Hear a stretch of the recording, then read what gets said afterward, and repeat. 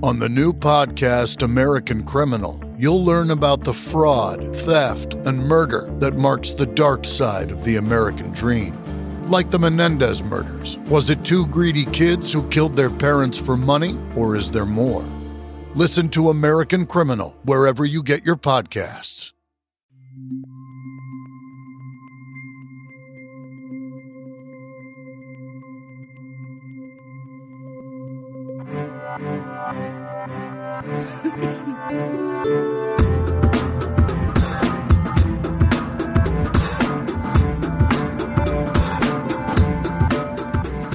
Welcome to Strange Phenomena, the music of Kate Bush.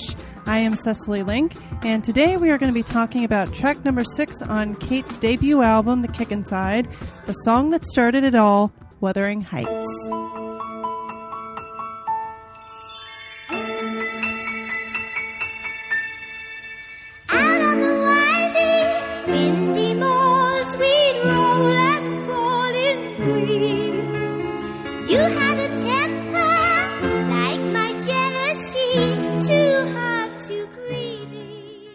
And today on the podcast, we have another call-in guest. This is somebody whose music I found on YouTube when I was looking for Kate Bush covers. He is a YouTuber and a fellow musician and, of course, fellow Kate Bush fan, Luke McQuillan. Thank you so much for taking the time out of your day to talk about Kate. Yay! Yay, you're very welcome. So Wuthering Heights, she actually had to push for this to be the first single because they all wanted it to be James and the Coal Gun. Yes, I'm glad you brought this up. I am so glad that they went with this one because James and the Coal Gun's a good song, but it's a little bit more like standard 70s, if that makes sense for Kate Bush. Yes. Yeah, it's actually... It sounds more like something you might have heard on the radio at the time rather than Wuthering Heights where it's like, what was that? Yes, absolutely. And, you know, I think it's so wonderful, and it's such a testament to herself as an artist, really sticking to her guns, because she just had this feeling, it's got to be Wuthering Heights. And I don't know that there were many other female artists at the time that could have pulled that off. You know, and I think that I think that's an example for well, not just female artists, but any artist to stick to their own artistic integrity and fight for what they believe in. Because, I mean, obviously Kate had the right instinct. Mm-hmm. Yeah, and apparently, and I believe it was in Under the Ivy, where it was mentioned that after the song did so well, the record company gifted her a piano. as a okay, all right, you were right. You were right. Yeah. Well, and you know how fantastic, because that set the tone for her entire career. That, you know, okay, well, Kate's not to be messed with. And I think if you set those boundaries early on, you know, in any relationship in life, you know, you will earn your respect. You'll get respect. And it also, I know in the media, from what I've seen from various interviews and such on YouTube, which has been just a treasure trove of interviews and various things about her since, you know, I mean, you and I, we weren't around at the time. Nope. So we get to go watch this later, like 30 years later, right. That everybody, I think, had this image of her as this, oh yeah, she's this naive, like, wee fairy girl. No. She's like, she wants it done this way, and she's going to get her way. Yeah, and she's a pretty strong person. Yes, and I love that about her. And you know, I've often been somebody that's been called like a B type or something, or somebody who's more quiet, and that couldn't be further from the truth. You know, I stand up when it's important, and I think Kate is probably the same type of person. You know, that she's mislabeled or misidentified. Yeah. And I actually watched a great video recently that was sort of debunking that A types and B types don't even exist. And I think that's probably true. Yeah, and apparently she also wrote this in one night. Yes, yeah. And I think she was quite a bit younger because I think she was 17 when she wrote it, or 16. Let's see. Look at my notes. Apparently it's estimated that she wrote it on March 5th, 1977. She was born July 58, so yeah, not quite 19. Okay, so a little bit older than I thought, but still, wow. I mean, to have that grasp, yes, of not only music but poetry and the human condition, and it's just shocking. And I hope that she knows how special it is and how special it was, because if you watch interviews in sort of her mid-career, like around Hounds of Love and Sensual World, she really sort of tries to distance herself almost from the first few albums and says, oh, I've come so far as an artist and I've grown so much and I was so young and so naive. And I want to just be like, Kate, you were a genius always, like everybody sees it. But, it's hard to get distance yourself as an artist, and I think we all judge our past harshly, in our past works. Yes. And, especially us artistic types. Yes. Yeah, absolutely. Yeah. You're always just pushing forward. And, but I do think that in spite of being the first single and in spite of her being so young, it's a fantastic song. That doesn't even have to be part of the narrative. It's not a fantastic song for an 18-year-old composer. It's just a fantastic song, and I think that, doesn't get said enough. Well, and I know at this point she had been writing and writing and writing for years, just at home, introverting, sitting at the piano, just composing stuff and not even talking about it really to many other people outside of her family. Yes. Yeah. I think her father was one of the only people that she played music for, is my understanding. And I'm guessing probably her brothers also, but I know that her father was always the first person that she would play new music for, which I just think is really sweet. And I love that her parents were so supportive and nurturing, because, there are so many parents that would say, well, that's nice and you can do that in your spare time, but this isn't a career. This isn't, not very many people make it in this field, blah, blah, blah. And so I think the role of her family as nurturers and protectors really can't be underplayed, because they not only did they nurture her and encourage her, but they helped her set up her publishing company, which is why she was able to retain so much of her power and so many of her rights. And I think that's really important. Yeah, especially for that, that time period when she could have easily gotten screwed over, but instead she had her family and everybody else supporting her and making sure she got to keep all of her rights. Yeah, absolutely.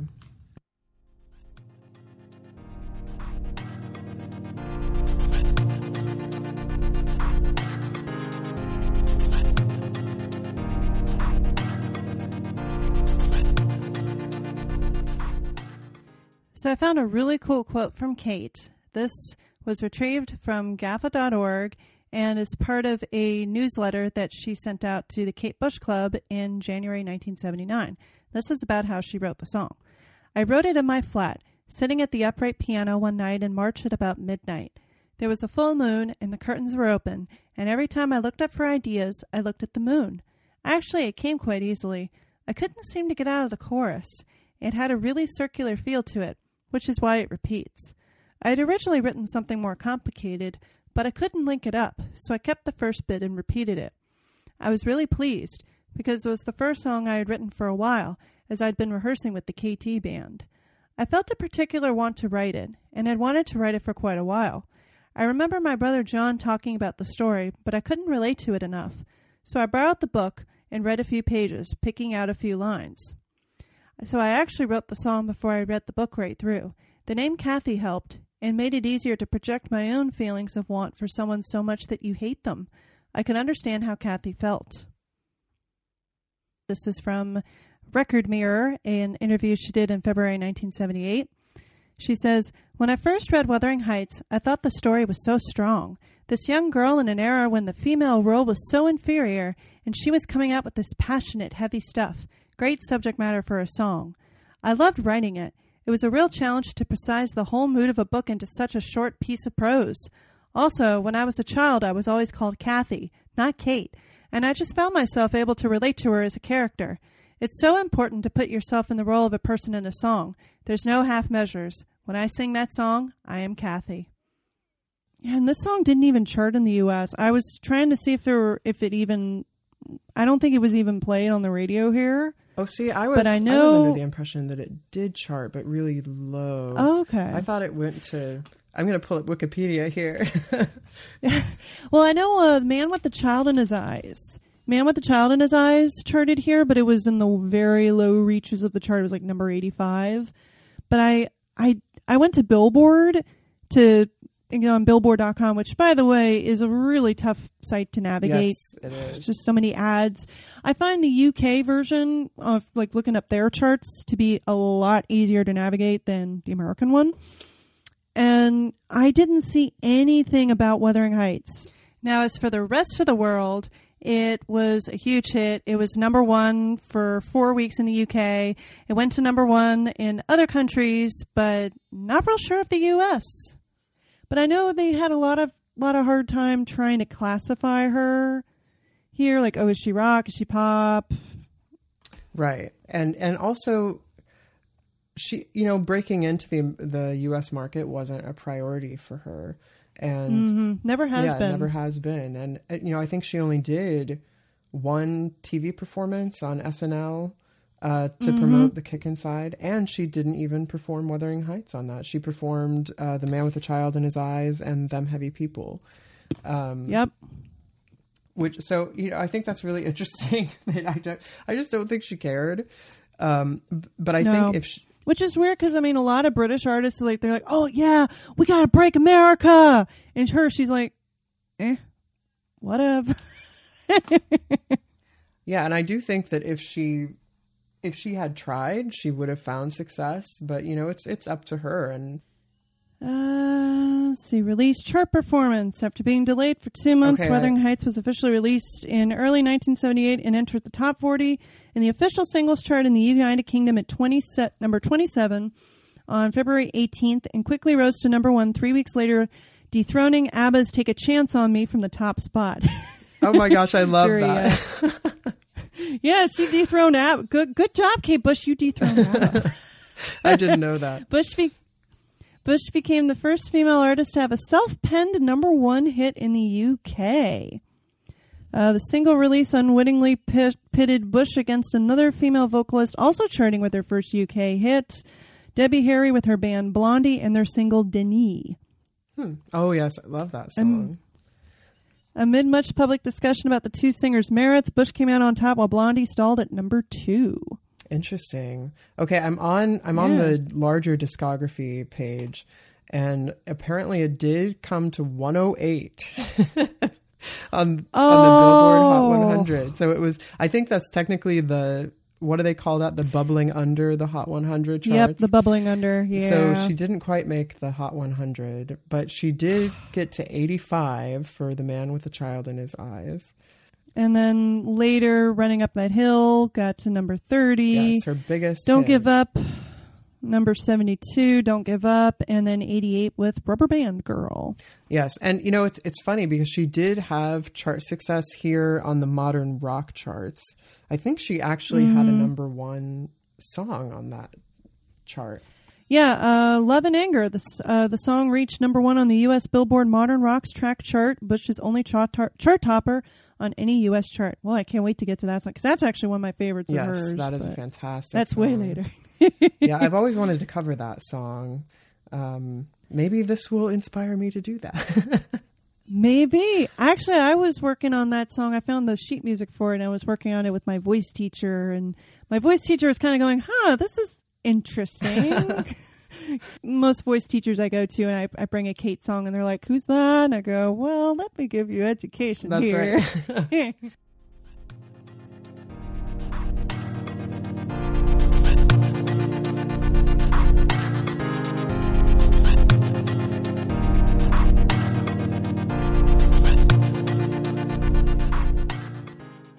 So the subject matter for the song is based on the only novel that Emily Bronte ever wrote, also called Wuthering Heights.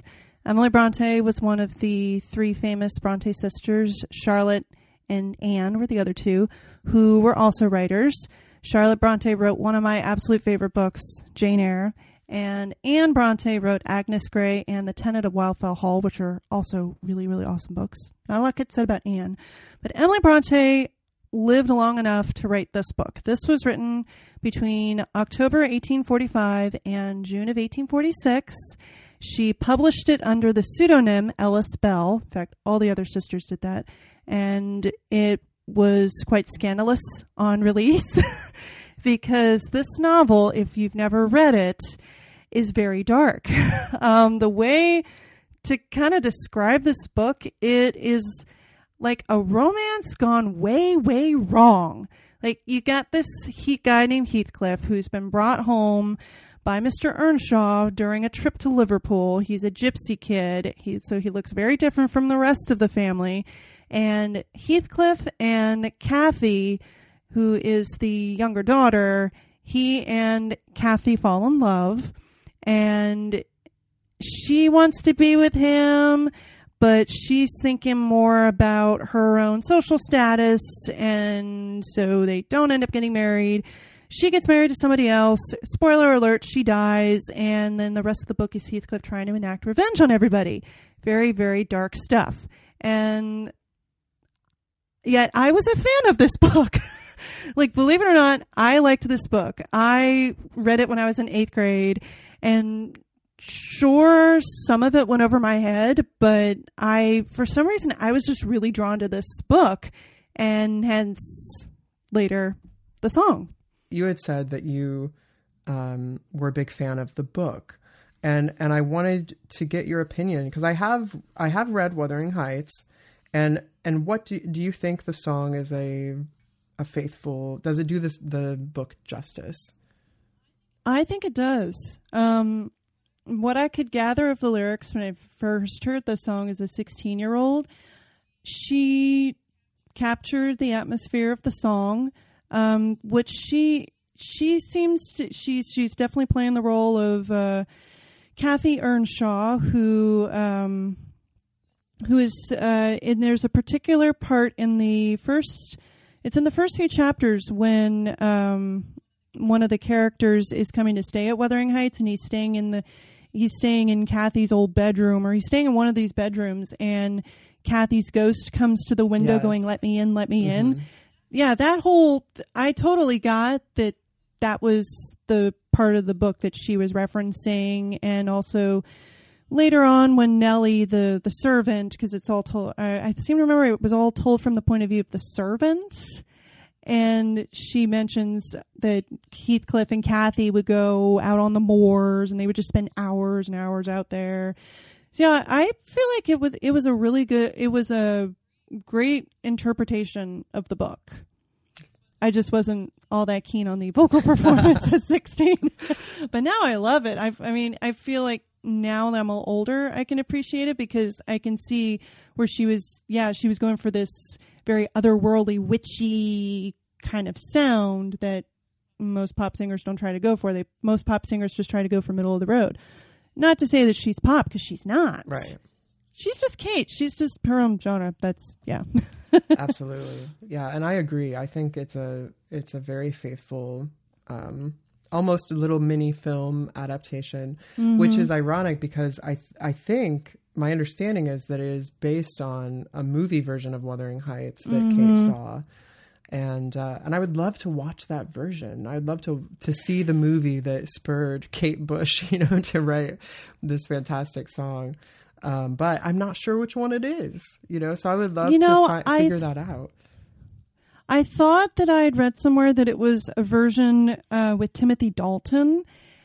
I watched that version, and nowhere in that version was there Kathy's ghost at the window going, "Let me in, let me in." Really? So I thought I read in some interview where somebody said, "Oh yeah, she's talking about the 1970 version with Timothy Dalton." I rented it from Netflix, and I kept waiting for these supposed last 10 minutes that inspired her, and I'm going, okay, where's Kathy's ghost? So I don't think it's that version, but there have been so many adaptations of that book. Yes. Wuthering Heights and Jane Eyre get the most amount of attention. Like, nobody pays attention to Anne Bronte and Tenant of Wildfell Hall, Right. but, you know. Yeah. Which also is a really good book. I just recently read that because I had never read Anne Bronte's stuff. I had read Wuthering Heights and I'd read Jane Eyre, and that was it. Yes. Well, you know, in the book Under the Ivy, which is a fantastic biography of Kate, Yep. he does say that she went to, after she was inspired to write the song from the film, she did go and read the book. So I'm wondering if the book inspired the chorus, or if you're right and there is another movie version that has that ghost scene at the window. So we have a mystery on our hands. That we do. So anybody listening out there, if you know exactly which version it is, hit me up because I would love to know which one. Yes. But it doesn't surprise me that she was inspired by a movie because in so many of her other songs, she's inspired by movies. Yes. Yeah. One of my favorites is this woman's work, and she wrote that watching, I don't know if it was the dailies or if they had a print of it's She's Having a Baby. Yes. And then and then what's wonderful is that she was able to create a totally different storyline for the song for her own music video. And I think that's another testament to Kate's music. It can mean so many things to so many people, and they're all sort of right, you know, which is really cool. So I wanted to take just a moment here to read the passage in the book that the chorus is referring to. At this point in the story, we're in chapter 1, and the narrator at this point is Mr. Lockwood. He has come to stay at Wuthering Heights, which is a huge mansion out on the Yorkshire moors in northern England. And he's come to stay the night. It's very stormy outside, and he gets placed in what used to be Kathy's old room. And this is what happens.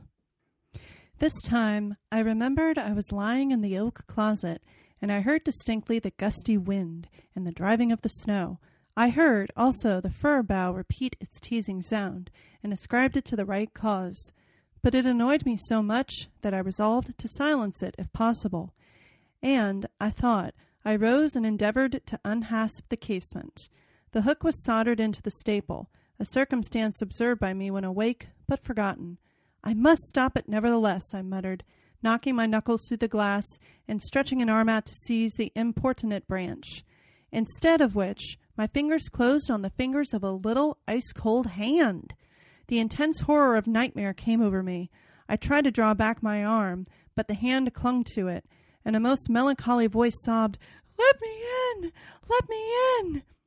"Who are you?" I asked, struggling meanwhile to disengage myself. "Catherine Linton," it replied, shiveringly. Why did I think of Linton? I had read Earnshaw 20 times for Linton. "I'm come home. I've lost my way on the moor." As it spoke, I discerned obscurely a child's face looking through the window. Terror made me cruel, and, finding it useless to attempt shaking the creature off, I pulled its wrist onto the broken pane and rubbed it to and fro till the blood ran down and soaked the bedclothes. Still it wailed, "Let me in!"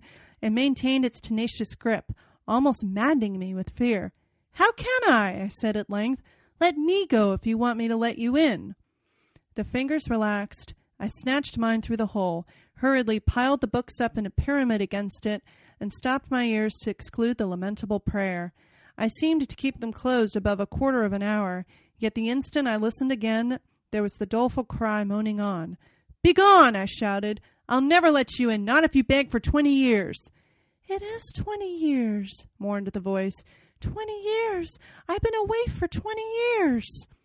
Thereat began a feeble scratching outside, and the pile of books moved as if thrust forward. I tried to jump up, but could not stir a limb, and so yelled aloud in a frenzy of fright. To my confusion, I discovered the yell was not ideal. Hasty footsteps approached my chamber door. Somebody pushed it open with a vigorous hand, and a light glimmered through the squares at the top of the bed. I sat shuddering yet, and wiping the perspiration from my forehead, the intruder appeared to hesitate and muttered to himself. At last he said in a half-whisper, plainly not expecting an answer, "Is anyone here?" I considered it best to confess my presence, for I knew Heathcliff's accents, and feared he might search further if I kept quiet. With this intention, I turned and opened the panels. I shall not soon forget the effect my action produced. Heathcliff stood near the entrance, in his shirt and trousers, with a candle dripping over his fingers, and his face as white as the wall behind him. The first creak of the oak startled him like an electric shock. The light leaped from his hold to a distance of some feet, and his agitation was so extreme that he could hardly pick it up. "It is only your guest, sir," I called out, desirous to spare him the humiliation of exposing his cowardice further. "I had the misfortune to scream in my sleep, owing to a frightful nightmare. I'm sorry I disturbed you." "Oh, God confound you, Mr. Lockwood. I wish you were at the—" commenced my host, setting the candle on a chair because he found it impossible to hold steady. "And who showed you up into this room?" he continued, crushing his nails into his palms and grinding his teeth to subdue the maxillary convulsions. "Who was it? I have a good mind to turn them out of the house this moment." "It was your servant Zyla," I replied, flinging myself onto the floor and rapidly resuming my garments. "I should not care if you did, Mr. Heathcliff. She richly deserves it. I suppose that she wanted to get another proof that the place was haunted at my expense. Well, it is, swarming with ghosts and goblins. You have reason in shutting it up, I assure you. No one will thank you for a doze in such a den." "What do you mean?" asked Heathcliff. "And what are you doing?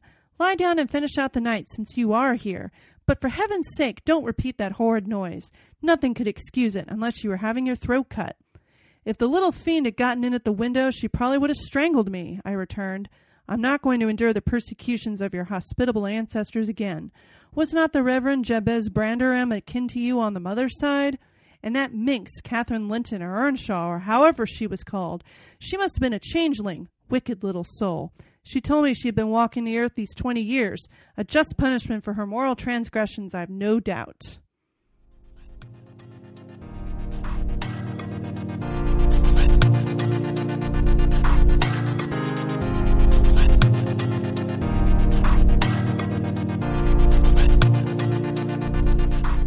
So, Wuthering Heights was your first exposure to Kate, as it was mine. Oh, wonderful. Okay, we're on the same page here.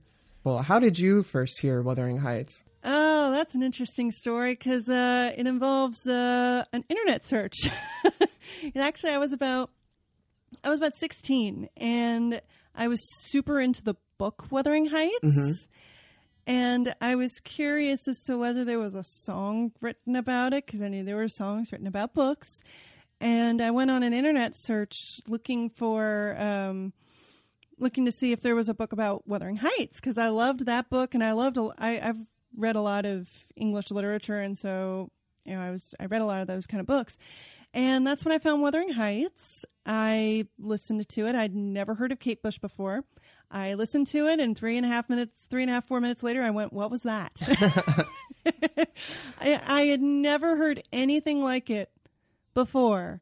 I thought it was interesting, and I didn't get why it was a big hit at the time. I mean, I heard this was like 2001 when I heard it when I was 16. And then a couple of years later, my mom got me the red shoes for Christmas because the lady I really was interested in, they didn't have her stuff at FYE. And so my mom, on the recommendation of the lady working at the store, the lady said, "Hey, since your daughter likes British female artists, she might like Kate Bush. Wow. So here, give her this album." So she gave my mom a copy of the Red Shoes. And so I opened it at Christmas and I went, "Oh yeah, that Wuthering Heights girl." What a good FYE employee. Wow. That was a very, very knowledgeable employee. Indeed. And my mom was like, "I've never heard of this Kate Bush, but she said she recommended it." And so I listened to that album, and then I listened a lot to Flashback Alternatives, which plays a lot of underground 80s music, and I still listen to them occasionally. It's an online radio station. I kept hearing her stuff, and it eventually just grew on me, and it suddenly went, "Oh my God, I really, really like this." And now I love Wuthering Heights. Yes. Yeah. A lot of people come to it that way. They sort of have this roundabout way to it. And actually, I had sort of the opposite experience because I heard Wuthering Heights sort of secondhand. And what I mean by that is my sister was on YouTube, and YouTube had just started. So this was probably 2005, 2006. And one of her friends knew that she liked Tori Amos and said, well, if you like Tori, you need to research Kate Bush. And so I was sitting in the same room as my sister, and I was reading, and I would love to say that I was reading Wuthering Heights. That would have been such a great story, but no, I think I was reading Harry Potter, so I'm not sure. And yeah, and so the music starts, and just even with the first few chords, I look up from my book and I'm like, what is this? Because I had already been writing music for many years, and I recorded an album when I was 16 at a local studio, and sort of self-funded it before it was popular, and self-released it. And when I heard Wuthering Heights, I was just like, wow, there's this musical language out there that I've been waiting to hear my whole life, and I didn't even know it. And so I just got chills, and I was like, but of course I also had that sort of, what on earth was that? Cause I think everybody has that. And I think that was also, from the interviews I've read with Kate, I think that was her intention. She said she was doing, quote, witch voice. And, one famous, interviewer, said that his mother described it as a bag of cats, which I just love that because they love cats also. So me too. I got 3 of them. Yes, I've got 2, and I just thought that was so funny. And I remember my mum, God rest her soul, when she first heard Kate Bush and I played it, brought it home, didn't I? Oh, Johnny, it sounds like a bag of cats. Even though I had that initial shock reaction that I think everybody does, I did love it. And I spent that whole night sort of almost obsessively listening to it over and over again, just trying to unlock its mystery because it was so bizarre to me. And I was like, I've got to figure out this song, and I've got to understand this song. And I was just hypnotized by it. And, and, come to find out, of course, that was her first single. And at the time, I didn't know that, but I do kind of love the fact that I got the same introduction to Kate as the rest of the world, because, not being born in 1978 or anywhere close to it, I could have stumbled across any Kate Bush song. But I do kind of love the fact that we got that introduction, that same introduction that everybody else got. And from there, I listened to her albums sequentially, and I sort of almost went on that journey with Kate. I didn't skip around. It was, for some reason, it was important to me to go album by album. And so Wuthering Heights was really the start of that. And it was the start of my Kate fandom. And beginning of mine too, pretty much. It took a while for me to get there though, but I eventually did. And I went, oh, this is awesome. A strange and lovely and fascinating song, Kate. What was it about Kathy and about Wuthering Heights that caught you, that made you write it? Well, I saw a series on the television about 10 years ago. It was on very late at night, and I caught literally the last 5 minutes of the series where she was at the window trying to get in, and it just really struck me. It was so strong, and for years it's just been going around in my head, like the basic story and that visual image of her at the window, and I thought it was just perfect material for a song. It's just so passionate and full of impact. It's great. And I read the book. You read the book, you read the book later? Yeah, I read the book before I wrote the song because I needed to get the mood properly. Is the pitch of your voice there your natural, comfortable singing pitch, or do you deliberately heighten it to get the effect of Kathy, this ghost-like effect? Yes, I do. I do deliberately heighten it just because it's what the song calls for, but it's comfortable as well. Do you have to, does it strain your voice to do it? I mean, do you take lessons to get it technically right so that you're not hurting your vocal cords? No, I didn't actually take lessons to do that, but I do have a teacher who I haven't seen for months, in fact, but he keeps an eye on my voice to make sure I'm not pulling it around too much.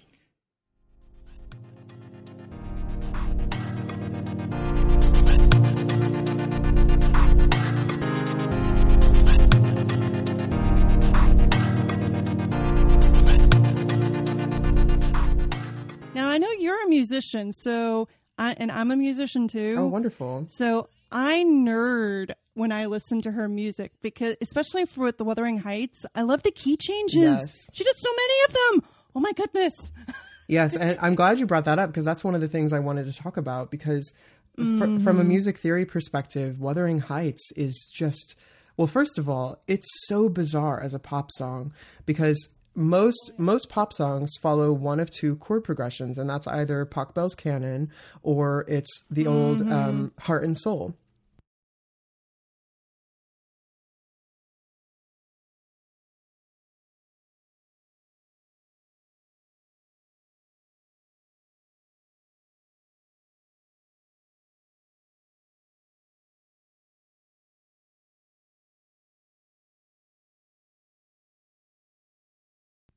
And most pop songs follow those one of two chord progressions. And their Wuthering Heights couldn't be further from that. And when I transcribed the song to do my cover of it years and years and years ago on YouTube, I sort of had this epiphany. And I was like, oh my gosh, you don't get to the home key, you don't get to the home chord until halfway through the chorus. And I just thought that was so interesting. And it reminded me of this, and I don't know if this is true. This was told to me by one of my music theory professors in college, but there's this great sort of anecdotal story about young Mozart, and his father would go to the piano in the middle of the night and he would play a scale, do, re, mi, fa, sol, la, ti, and he would end on T, which is just it just makes you cringe. You just want that resolution. And so that as the story goes, young Mozart would get up out of bed, go to the piano and hit do, and sort of finish out the scale, because he had to. He didn't have a choice. And I think that sort of relates to Wuthering Heights in a way, because all throughout the verse and the first part of the chorus, there's this tension and there's this, like, where is this going? And as a listener, it just really draws you in.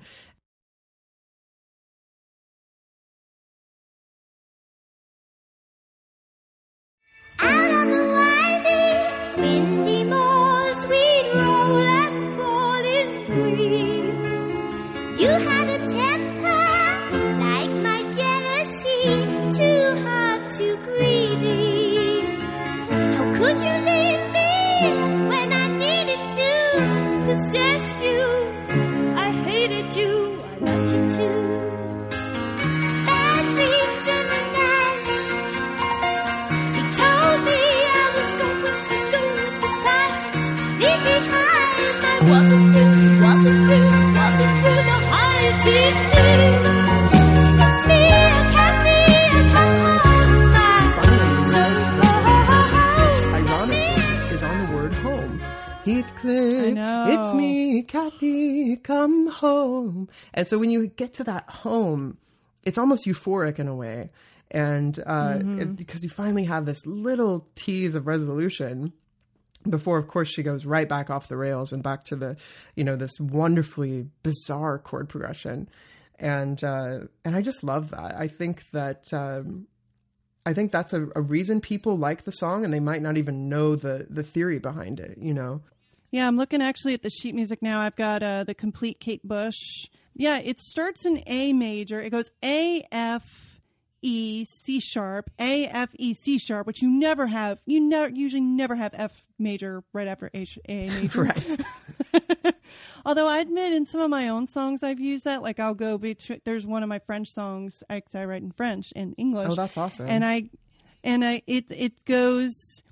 The chorus is in E, and then it suddenly switches to F, and then it goes back to A, and then it goes back to F, and then it goes back to A, because I like that tension in there. So absolutely.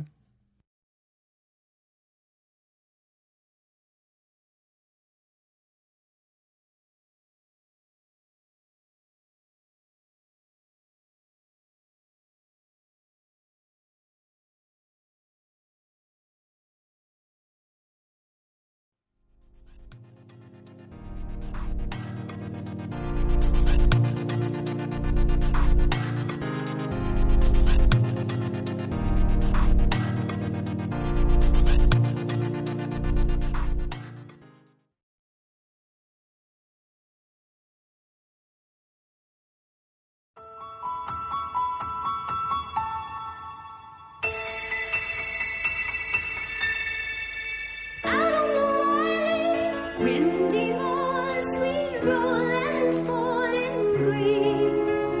You had a temper. I know some Like people my don't like the new jealousy, version. And what do you think of the whole story version?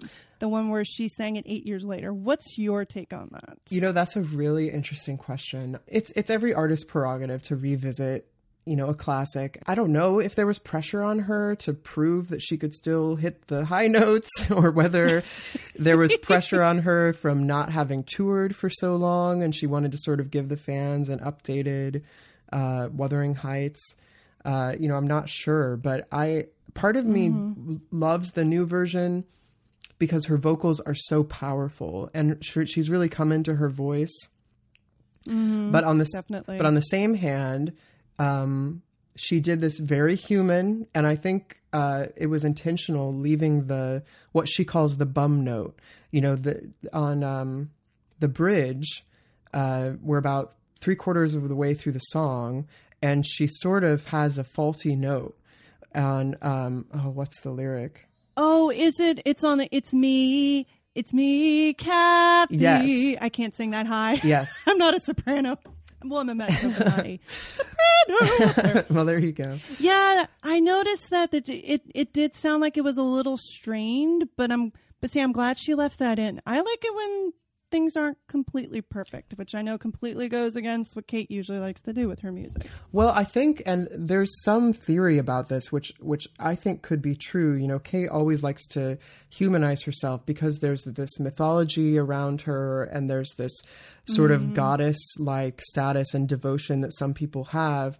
And I think by sharing her mistakes, she's reminding us, I'm a human too. And I really do feel that note was left in there intentionally to sort of say, you know, well, I make mistakes. I'm not perfect.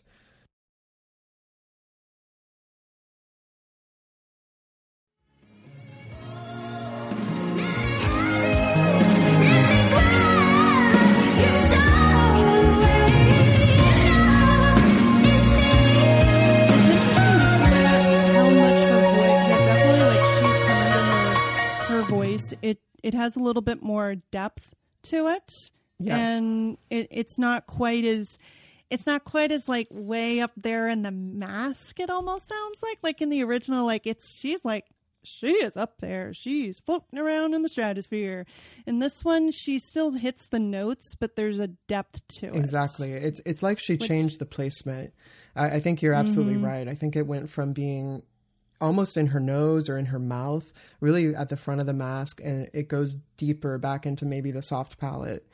And, you know, I'm not sure if she decided to not do the witch voice for this version, or, you know, maybe she couldn't, but actually I don't think that's true, because I think the witch voice makes a reappearance on the Red Shoes and a couple of other songs on that album. So I think it was intentional where she placed it the second time.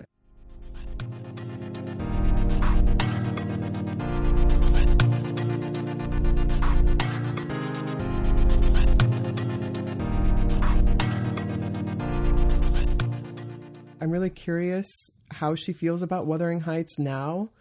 I know it was such a source of parody at one time. And still is, really. I mean, as recently as the gentleman from the Mighty Boosh, I'm forgetting his name, Noel. Maybe not Noel Coward. No, no, it's not Fielding. Is it for some reason? Maybe Nigel. I'll have to look this up. Yeah, I'm not sure, but you know, he did Wuthering Heights for comic relief. And then Kate ended up hiring him for the Deeper Understanding music video. So, you know, we know that she was watching. She sent him this message of good luck, and that was publicized. So I think she's taking it all in stride, and, you know, she knows that, you know, Wuthering Heights has this secondary life.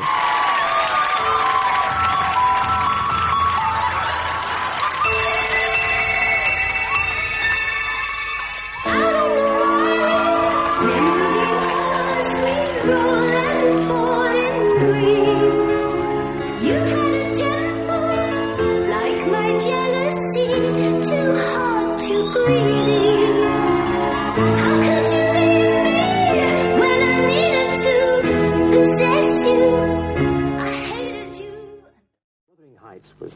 record, which really kicked it all off for you about a year ago.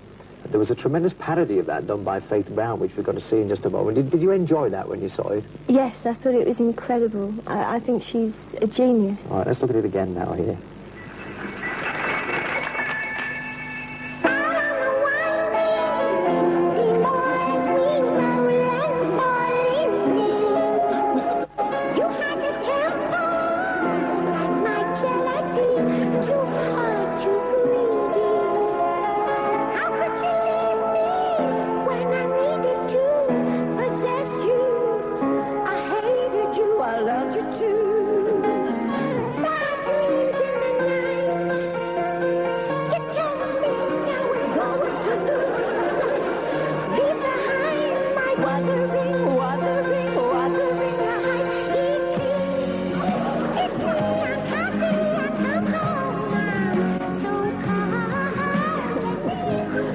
Amazing. Is it? Yes. Well, you had a smile at that. How did the technique, your own technique, actually evolve? The one that was being parodied there by Faith Brown, who in fact is a guest in a couple of weeks. Well, I'd just like to say that I think the amount of research she must have done. I mean, she must have watched that video so many times because the movements are they're better than mine. Even when she falls over it.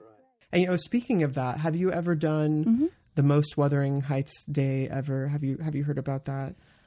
I have heard about that, and I didn't get to participate in that at all. I understand it wasn't like a flash mob. You basically show up dressed like her in the red dress and everything, and you do the moves. Yes, and there's flash mobs all over the world, and there are several here in the United States.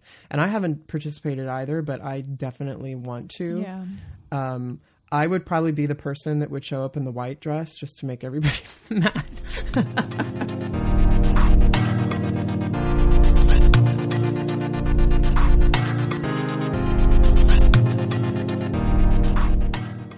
Which version of the video do you like? Because I understand there were two versions. Yeah. And I like both versions. I'm actually looking here to like an art print that I got that has the Wuthering Heights moves, and it's her in the white dress, so it's the white dress version.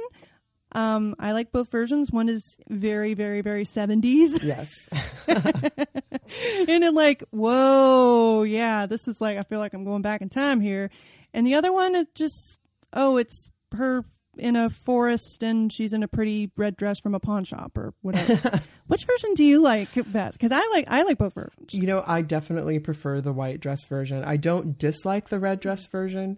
And it's probably just because the white dress version is the first one I saw. I think everybody likes, the first version of whatever, whether it's a film, a book, or whatever their first, relationship with that piece was that made them fall in love with it. That's, always going to be the first. I do understand there's this argument about the red dress version that she's out on the moors. It's more fitting for the song. But come on, I need those cartwheels.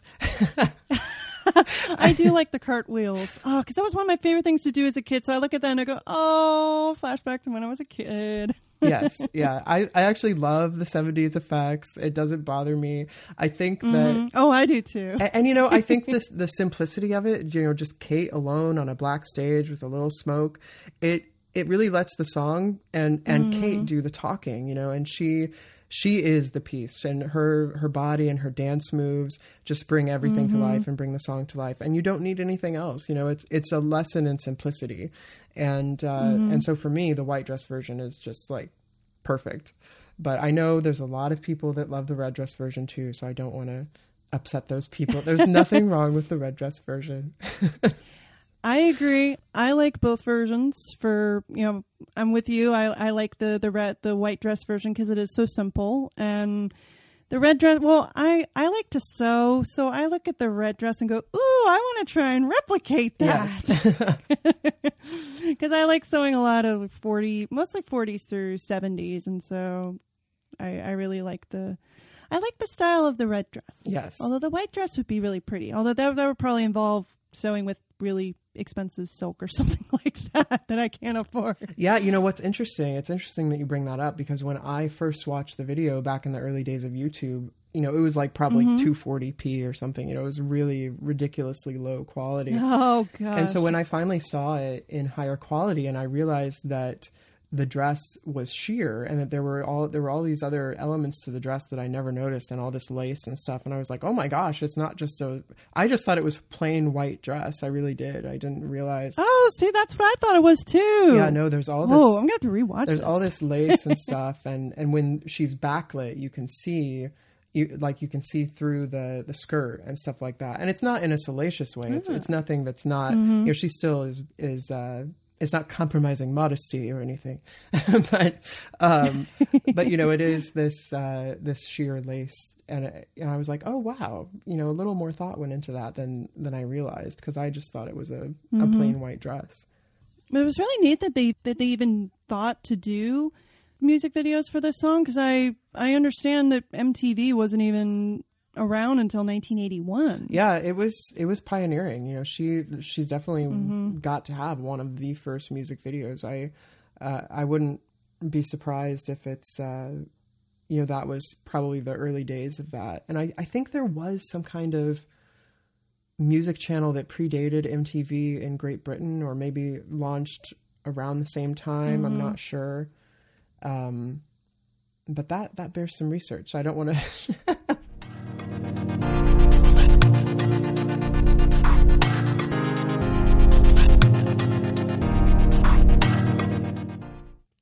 Yeah. Speaking of like the live stuff, so what do you think of the live? I know she did this live on Top of the Pops and she had other TV appearances that she did, Wuthering Heights.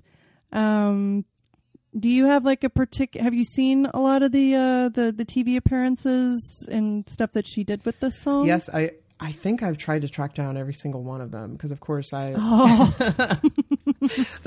is quite an undertaking, because I'm sure there's stuff that's lost. Like they just went, we're going to record over this. Yeah, we're not going to keep it. I'm sure there are things that are lost. You know, my favorite performance of Wuthering Heights, I'm not even sure if she was live, but she's in an amusement park in, I want to say the Netherlands or Denmark, and she's in a graveyard, and I just thought it was so appropriate because you know, the subject matter of Wuthering Heights, and that she's a ghost, and I just thought that was a really cool setting of the song. And I have seen the very, very, very first performance of Wuthering Heights, and you know, you can see where she's going, and you can see what she's going to become, but you can also hear just the terror in her voice, and you can hear the nerves, and so part of me, you know, I am a very empathetic person, and so I have trouble watching that very first performance, because I just want to hug her and be like, you're amazing. Don't let anybody tell you otherwise. Go out there and own this performance.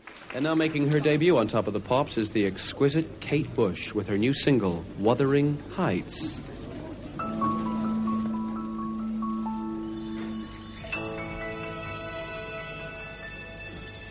Out on the winding, windy moors we'd roll and fall in green. You had a temper like my jealousy, too hot, too greedy. How could you leave me when I needed to possess you? I hated you, I loved you too. Bad dreams in the night. You told me I was going to lose the fight. Leave behind my wandering the heights. But I really think that if you go from that performance to a Tour of Life performance, you know, you see this huge confidence boost, and you see this huge progression that she's made. And I also, you know, bless her for putting the hardest song that she has to sing at the very end of an incredibly grueling show. I still don't know how she pulled it off night after night after night. And I don't know either. I mean, after dancing around for 2.5 hours, my voice would be pretty tired too. Yes, absolutely.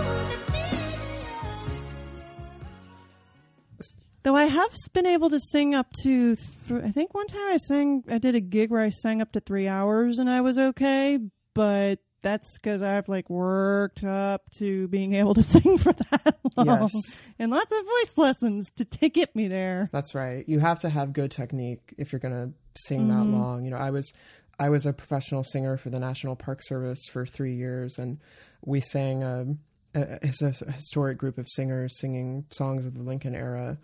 And we did 5 shows a day, and you know it was very taxing. It was very grueling, and you have to have the discipline, and you have to have, and not only do you have to have the vocal health, but you have to have physical fitness to, you know, to be able to endure that. And I think Kate approached her training that way. I think that, you know, from the biographies I've read and like interviews with Lindsay Kemp, you know, she was incredibly dedicated to developing dance and developing her choreography. And I think that she put in those hours, and that's why, you know, the Tour of Life was so impressive.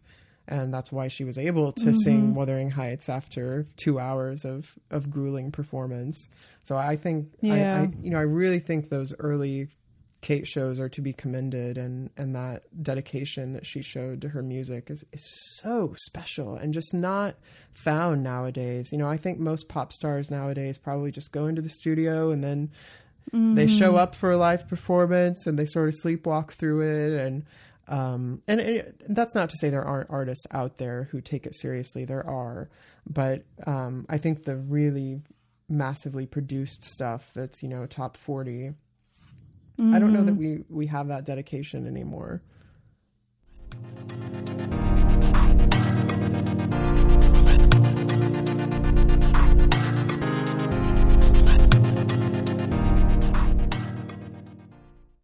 Have you heard any other cover versions of this song? Yes, I've heard quite a few. Have you heard the YouTuber? It's a guy. He sings it in the original key in one take. Yes, and I actually was really jealous because I've been singing it in the original key for years. I've just never posted it. But I was a little boy soprano, so I was used to being up there in the rafters, and even through puberty, I somehow sort of was able to maintain it sort of through falsetto. And, but yes, I was quite jealous because I was like, well, I should have put mine up there. I can do it. But you should post it. I'd be really curious to hear another guy version of it because it's hard for a girl. Yes. It really is. It's an incredibly challenging song. I did actually, there is a little snippet of me singing it in the original key because I don't know if you've seen it, but I did a little animated parody called A Kate Bush Christmas. And I do my Kate Bush impression, singing all these different Christmas carols, and they're all based on her music. And sometimes I just change the lyrics to her songs and make them Christmassy, and it's cute. It's been well received, and I had a lot of fun making it. And I do sing Wuthering Heights in the original key, and that, but it's only the chorus, but that is the highest part of the song.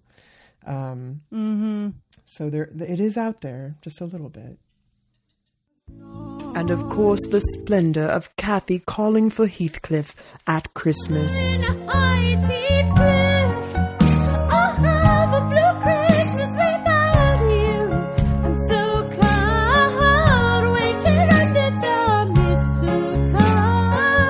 This holiday 2015, it's a Kate Bush Christmas. Available exclusively Record Store Day, April 2016.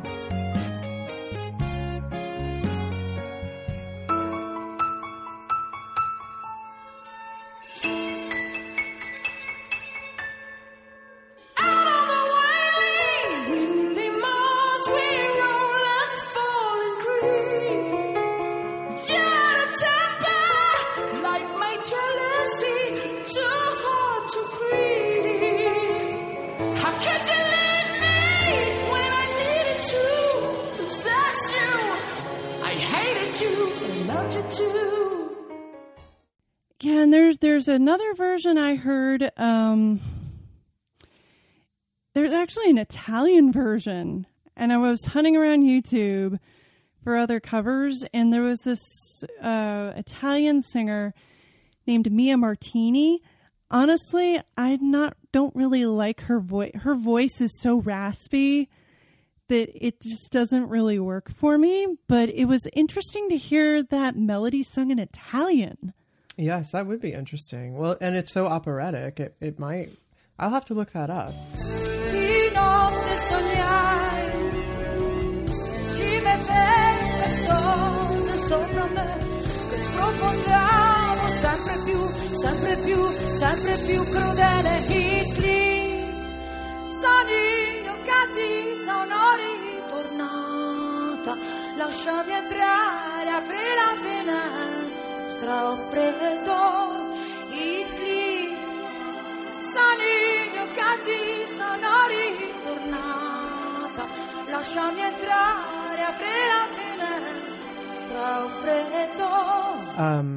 My favorite cover version is actually I believe she's Swedish, but she sings it in English. Her name is Myra Malmberg, and she creates. Well, I don't know if she did the orchestration herself, but it's a fully orchestrated version, and she sort of slows the song down. It sounds more like something out of a musical, something out of like even Sondheim, and her voice is so impressive and so beautiful. She sings it in the original key, and at first I thought it was a little too slow for my taste, but it's actually become my favorite cover version.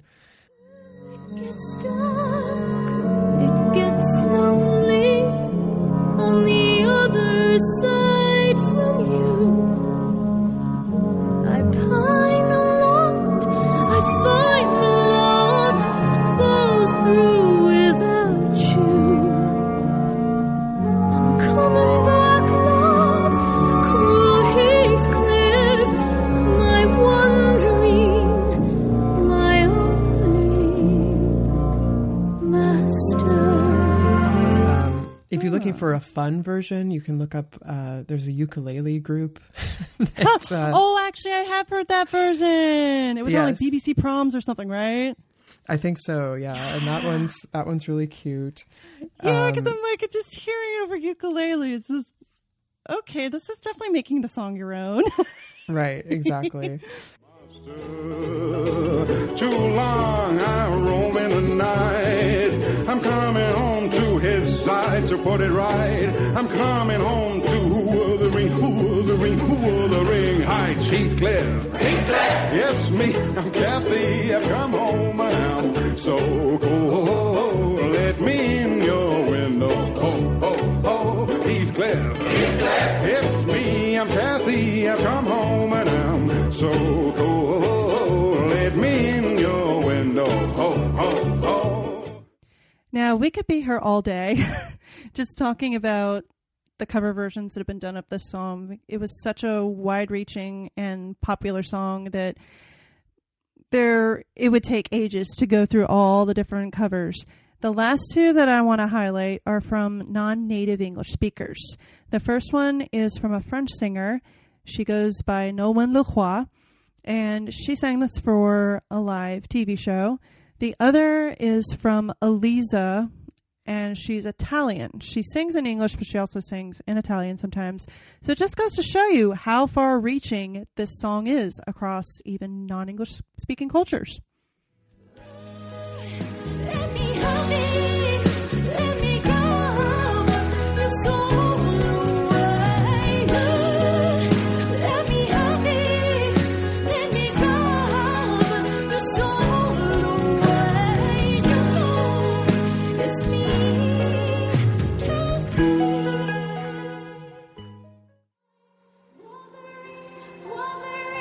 Wuthering heights.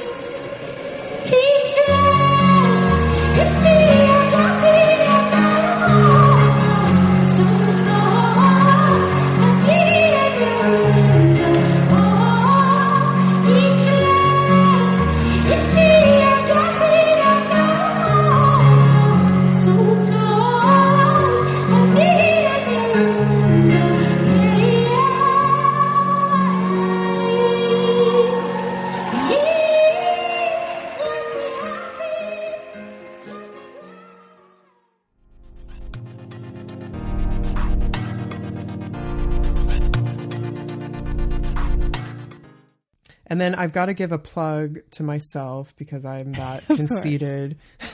No, actually, I was totally going to be like, hey, so since you're a musician, you got a YouTube channel, which is how I found you. Hey, you want to do a little plug for your stuff here? So well, hopefully, people will listen and they'll go, okay, yeah, she was talking about Wuthering Heights with this Luke dude. Hey, I'm going to go look him up. Yeah. Yes. Well, thank you. Thank you very much.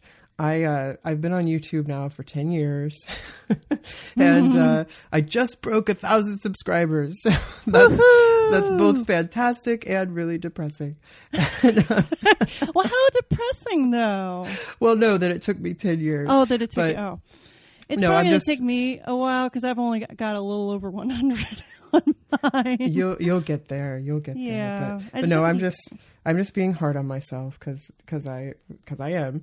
But I am too, actually. Yes, I've done Wuthering Heights twice on the channel. Once as the song as it was written. I did this really goofy thing. I wasn't comfortable in my body and comfortable in my sexuality, and so I did this weird like third person, and I changed like the chorus to "She Said Heathcliff" or something, and which in a way kind of honors the novel because it's that guy in the room who visits the ghost or who the ghost visits. Mm-hmm. The traveler, I can't remember his name, but yeah. I think it's Mr. Lockwood. Actually, let me look that up. Wuthering Heights. But yeah, so I thought I had some precedence for the change, but I look back on it now and I sort of cringe. So I need to record it and just own it and sing it as if a woman was singing it, and no shame. And then I did a mashup of Wuthering Heights and Lake Tahoe. I had mentioned how I thought those songs had similarities, and the lyrics even fit really well. I basically just did very minimal modifications to the lyrics of Lake Tahoe and put them over the music of Wuthering Heights. And I'm really proud of that. And that actually won a contest. It won me the picture disc that she put out for Record Store Day several years ago in cool. a little online contest. And so I was really proud of that. And then of course there is just the chorus for the Christmas version of Wuthering Heights in my Kate Bush Christmas animated parody. So you can look those up on youtube.com/Luke McQuillan. Awesome. Yeah, thank you. Thank you for the chance to plug my work here. Yeah, of course. But anyway, wow. Well, it's been awesome talking to you, and thank you so much for inviting me on this. I've loved this. And yeah, definitely. Thank you so much for your time, and it was great to talk to you. And yeah. Absolutely, and I can't wait to hear it. And I will be listening, of course, and do keep in touch. And definitely, maybe we can do it again. Yeah. Anytime you want to come back on and talk about a Kate song, I would love to talk with you again. Well, thank you. Thank you so much.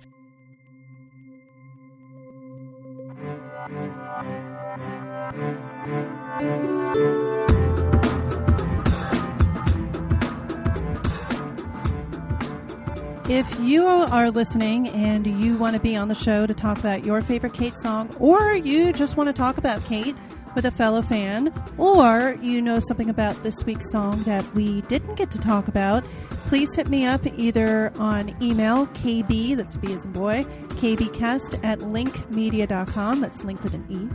You can also find me on Twitter @StrangeKateCast. And you can also find me on Facebook, facebook.com/Kate Butch Podcast. I would love to hear from you. See everybody next week.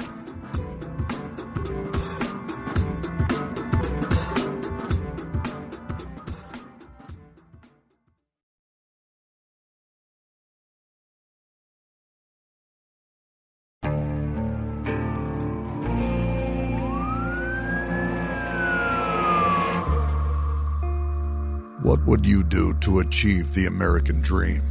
The big house, the happy family, the money. 911, what's your emergency? Would you put in the hours? Would you take a big swing? What's the problem? What's the problem? Would you lie? Would you cheat? Were they shot? Were they shot? Would you kill? Yes. My mom is dead. My mom is right there. From Airship, the studio behind American Scandal, comes a new true crime history podcast. I'm Jeremy Schwartz, and I'll be taking you inside the minds of some of our most notorious felons and outlaws, exploring the dark side of the American dream. In my new show, American Criminal, you'll meet the picture-perfect brothers who killed their parents, the thief who stole babies, the crypto king who siphoned off billions, and plenty more. From assassins and gangsters to killers and con artists. Whatever the case, whoever the criminal, you don't know the full story. Until now. Don't miss the debut season of American Criminal, The Menendez Brothers, beginning February 29th. Listen wherever you get your podcasts, or to get early ad-free access to the entire season first, plus hundreds of other ad-free history podcast episodes, subscribe at IntoHistory.com.